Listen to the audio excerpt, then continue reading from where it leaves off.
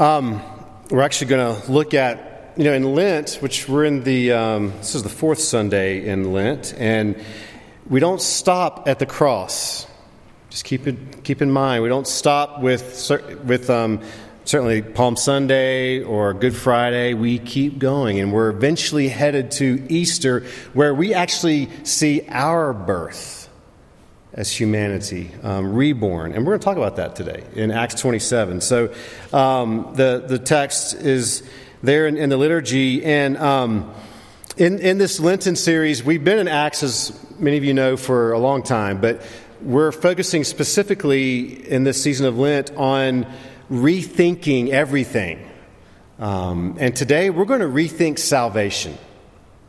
And I'm going to stay up here, actually. I hope that's okay. A couple of y'all last Sunday, because I had to preach in the pulpit, a couple of you said, actually, you were better up there. So, I'm going to stay up here. And unless you want me to come back down, let me know that.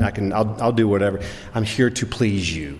That's what I'm here for. I don't always do a good job of that. But that's actually not what I'm here for. That was a joke. And you laughed, so that's good.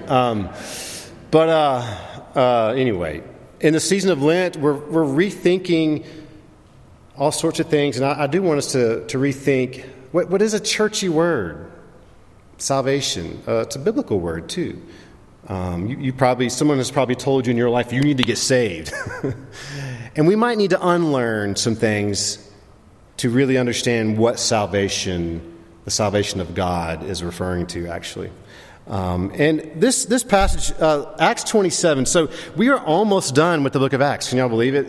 Acts 27 is the second to last chapter. It's a long chapter that is unique to the book of Acts. And so we're going to look at it a little uniquely from the rest of the book.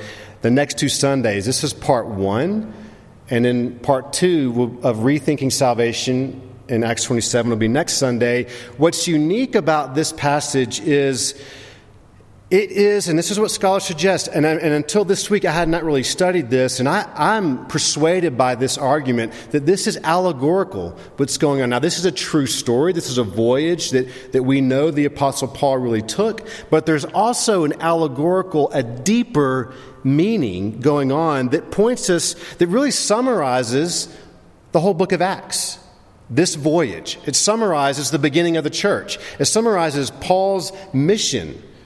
And so we're going to look at it that way. We're going to see what is being told on the surface, but then we're going to kind of dig and go underneath the surface, hopefully, too. Also, there's a deeper meaning here, metaphor and allegory around the salvation that Christ has to offer for humanity.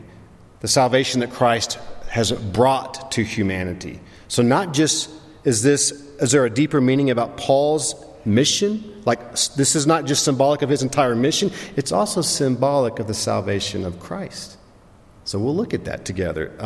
If you like, I don't know, the genre that employs, well, maybe you read Homer's Odyssey or Virgil's Aeneid. I have not, but maybe you have. Those are famous voyages, journeys, that are very much where there's a deeper meaning going on in those stories. Maybe you've seen "Oh Brother, Where Art Thou?" The movie was based actually off of Homer's Odyssey. I don't know if you knew that. Maybe you've at least seen that. I've seen that. This chapter is like that. All right? So go with me. All right? So allow yourself to kind of think and imagine differently. Acts 27, just going to read the first 13 verses. This is Paul on his voyage finally to Rome. That's where he was told by God where he was going to be eventually. Verse 1 begins this way. Sorry, that print looks really small. Hopefully you can read this. As soon as arrangements were complete for our sailing to Italy, Paul and a few prisoners were placed under the supervision of a centurion named Julius, a member of an elite guard. We boarded a ship from I couldn't say this morning either. Adramyttium that was bound for Ephesus in ports west. Stop there for a second. You notice the we language? The us language? Anyone know who's with Paul on this journey? Luke. Good answer. The author of the book is with Paul. So we get back to we, us, eyewitness account. This did really happen. Verse 3, the next day we put in at Sidon. Julius treated Paul most decently, let him get off the ship and enjoy the hospitality of his friends there. It's literally the friends there, which is another word for the early Christian movement, the friends. Out to sea again, we sailed north under the protection of the northeast shore of Cyprus because winds out of the west were against us. And then along the coast westward to the port of Myra. There the centurion found an Egyptian ship headed for Italy and transferred us on board. We ran into bad weather and found it impossible to stay on course. After much difficulty, we finally made it to the southern coast of the island of Crete and docked at Good Harbor, appropriate name. By this time, we had lost a lot of time. We had passed the autumn equinox, so it would be stormy weather from now on through the winter. Too dangerous for sailing. Paul warned, I see only disaster ahead for cargo and ship, to say nothing of our lives, if we put out to sea now. But it was not the best harbor for staying the winter. Phoenix, a few miles further on, was more suitable. The centurion set Paul's warning aside and let the ship captain and the ship owner talk him into trying for the next harbor. When a gentle southerly breeze came up, they weighed anchor, thinking it would be smooth sailing. The word of the Lord. Thanks be to God. Do y'all think it will be smooth sailing? No, there's sort of an ominous hint there. Let's pray. Jesus, our life, if we really have lived very long at all, is anything but smooth. Anything but smooth sailing. Now, that's true for me. There are all these twists and turns, and it's hard to know how to navigate. Very easy to be fearful. Very easy to retreat inward in our own fear or our own attempt to kind of pull ourselves up by our bootstraps and just try harder. And for a lot of us, we've done that and have been left wanting. And so, Lord, I pray no matter who we are, no matter where we come from, no matter why we're here, I pray just briefly we would get our eyes off of ourselves, that we would pay attention to what's going on in your kingdom. But you're going to have to give us eyes to see that, Holy Spirit. So I pray for that now. In Jesus' name, amen. Luke uses the word salvation a number of times in this passage, and it seems very intentional. This is a voyage of salvation, leading to salvation. It's the climactic story of Christ's salvation, but we need to rethink that. We need to rethink this.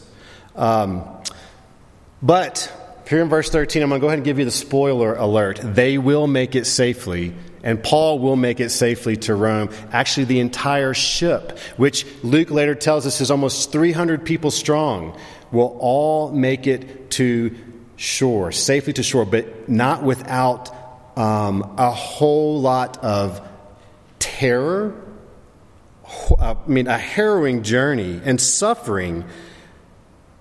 Through all of this, everyone does get saved. But let me ask you this question, though, and try to root it now in, spiritually.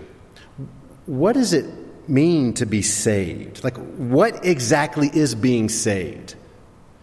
For these sailors and for the people on the boat, it's their very lives, right? As people, they are being saved, right? And the next question is, what are they being saved from? I think it's a fair question. Sometimes I hear people sometimes jokingly say, and serious, to a Christian who tells them they need to be saved, they're like, from what? I didn't know I needed to be saved. Thanks, Jesus, for dying for me. I'm not sure I needed it, though. It's a good question to ask. What are we being saved from? Well, they are on the boat. They're being saved from death, no doubt, but what I would call true salvation. There's a salvation that's deeper than just physical safety. We need something deeper than that. What we need is actually the salvation of our true self. our very person. Yes, similar to the people on the boat. But who you've all, it needs rescuing. You need to be reborn, actually. But in rebirth, you're going back in a way. There's a passage that some of y'all will be familiar with in Jeremiah where God tells Jeremiah, I knew you before you were fitted in your mother's womb, formed in your mother's womb. I knew you. How can someone be known before they exist? We're meant to be like, wait a second, how does that work? God is saying to Jeremiah and to us that God knows who we are in our perfection, in our wholeness, who we are meant to be before we're even born. And then, it's true, we're born and life happens. Storms happen. The waves throw us here and there.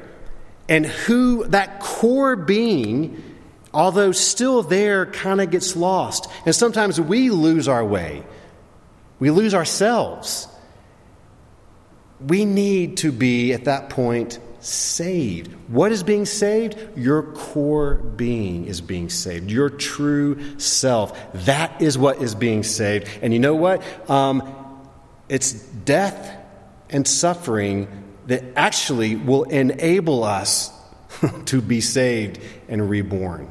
So, unlike, in a way, the sailors and the people on the boat, we're not necessarily saved from physical death. We're not saved from suffering.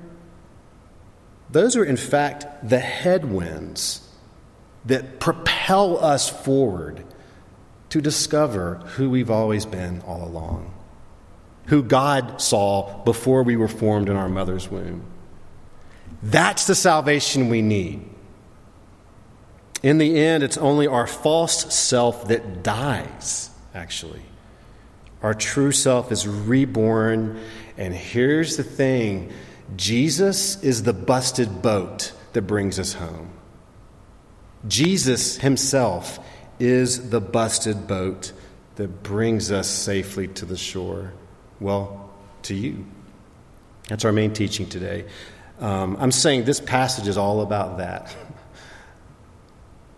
Here it is. Christ is the busted boat that brings you back to you.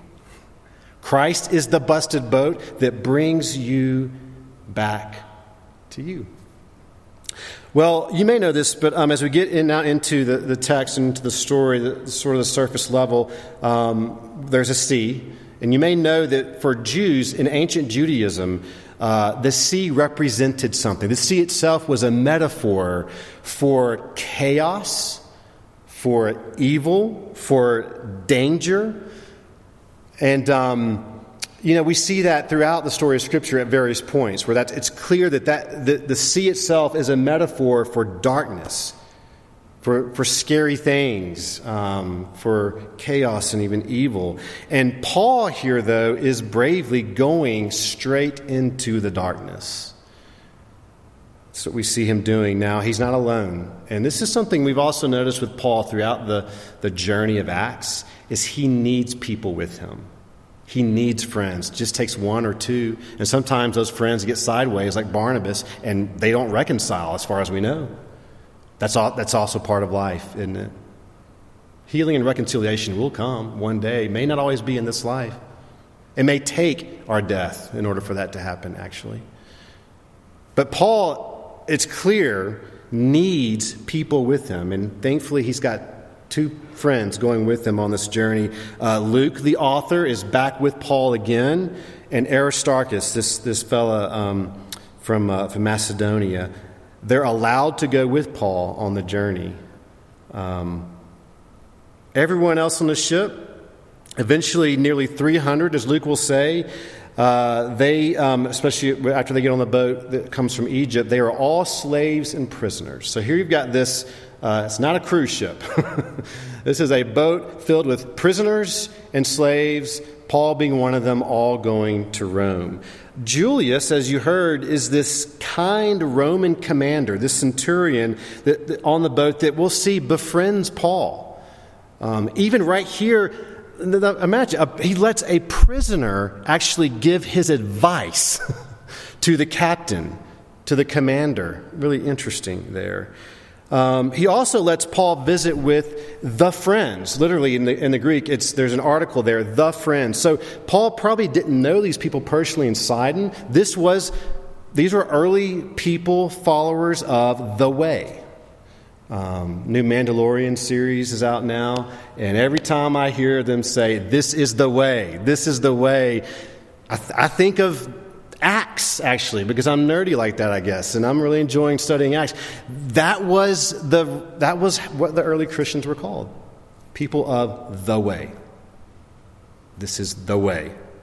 They were also called the friends, as we see here. And so these friends, followers of the way, they provide Paul with the food and water that he'll need for the voyage ahead.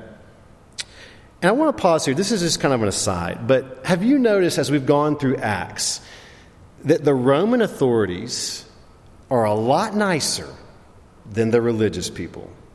Have y'all noticed that?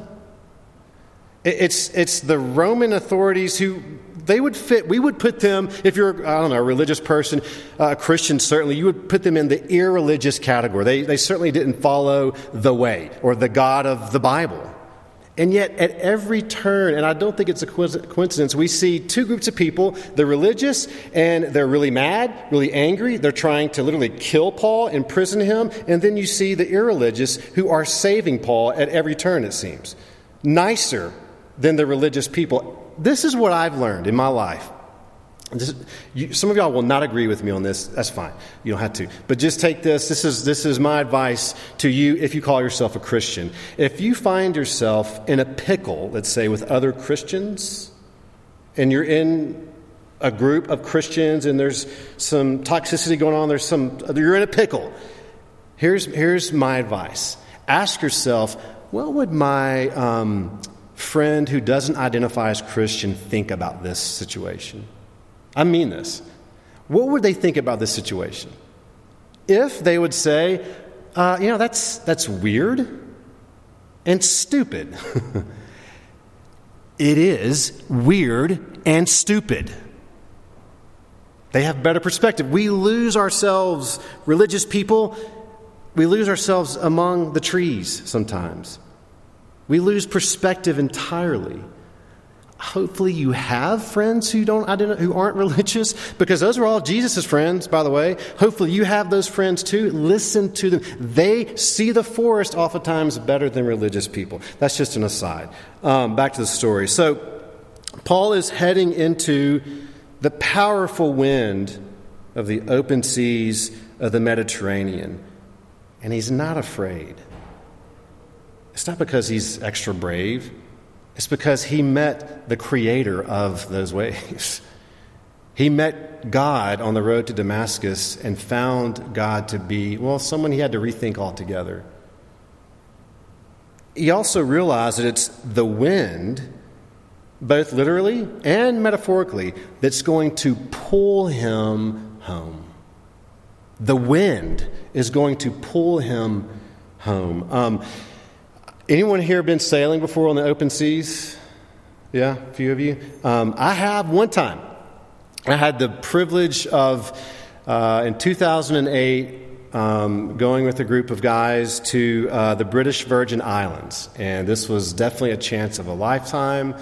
And, if you can imagine a map, Venezuela, and then go east, I think it is, and eventually you come to these little islands that are under British control still. And I was able to have an all expense paid. All I had to pay was the plane ticket round trip. Everything else was paid for, and I got to bring my best friend with me, and got to go to the British Virgin Islands. And if you've never been there, just think in your mind's eye, the Caribbean, maybe pictures of the Caribbean, crystal clear blue water, white, beautiful sand, and the Blue Ridge Mountains coming out from the water.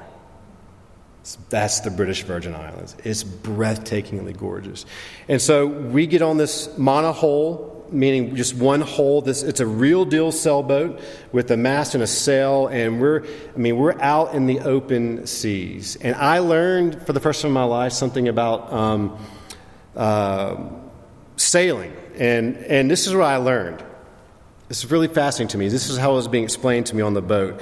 The boat, and you may know this if you've been sailing, the boat is meant to face the headwinds. It's meant to, not at an angle, and Rebecca was reminding me this morning, not necessarily head on, but you're facing the resistance. And yes, you hit it at an angle so that it hits the sail.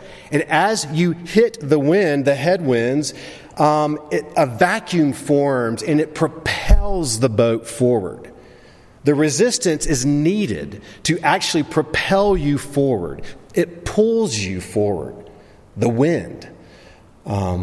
It's like that expression, kicking against the goads. Some of y'all are learning this in life, as I am. We actually need the resistance. We need those goads to kick against to actually pull us where God intends for us to go. That's true for sailing. It's a metaphor for life. Now, on this boat, there was a moment, the very beginning, where I've never been sailing. It is a beautiful day. Now, it was a lot warmer than today, but like today, there wasn't a cloud in the sky. It was just a perfect day. And we start out in the open seas, and the boat is doing like this. I'm not exact. I thought it was about to capsize. No one else is nervous but me, because they were all, I think I was the only one that hadn't been sailing before, and I'm like huddled up on this little bench, and I am freaking out, thinking, why did I do this? 10 days of this, this is when people get sick and they lose their lunch, and I'm rethinking being on this boat, right? And clearly it was all over my face, the anxiety, the fear. I thought we were about to die.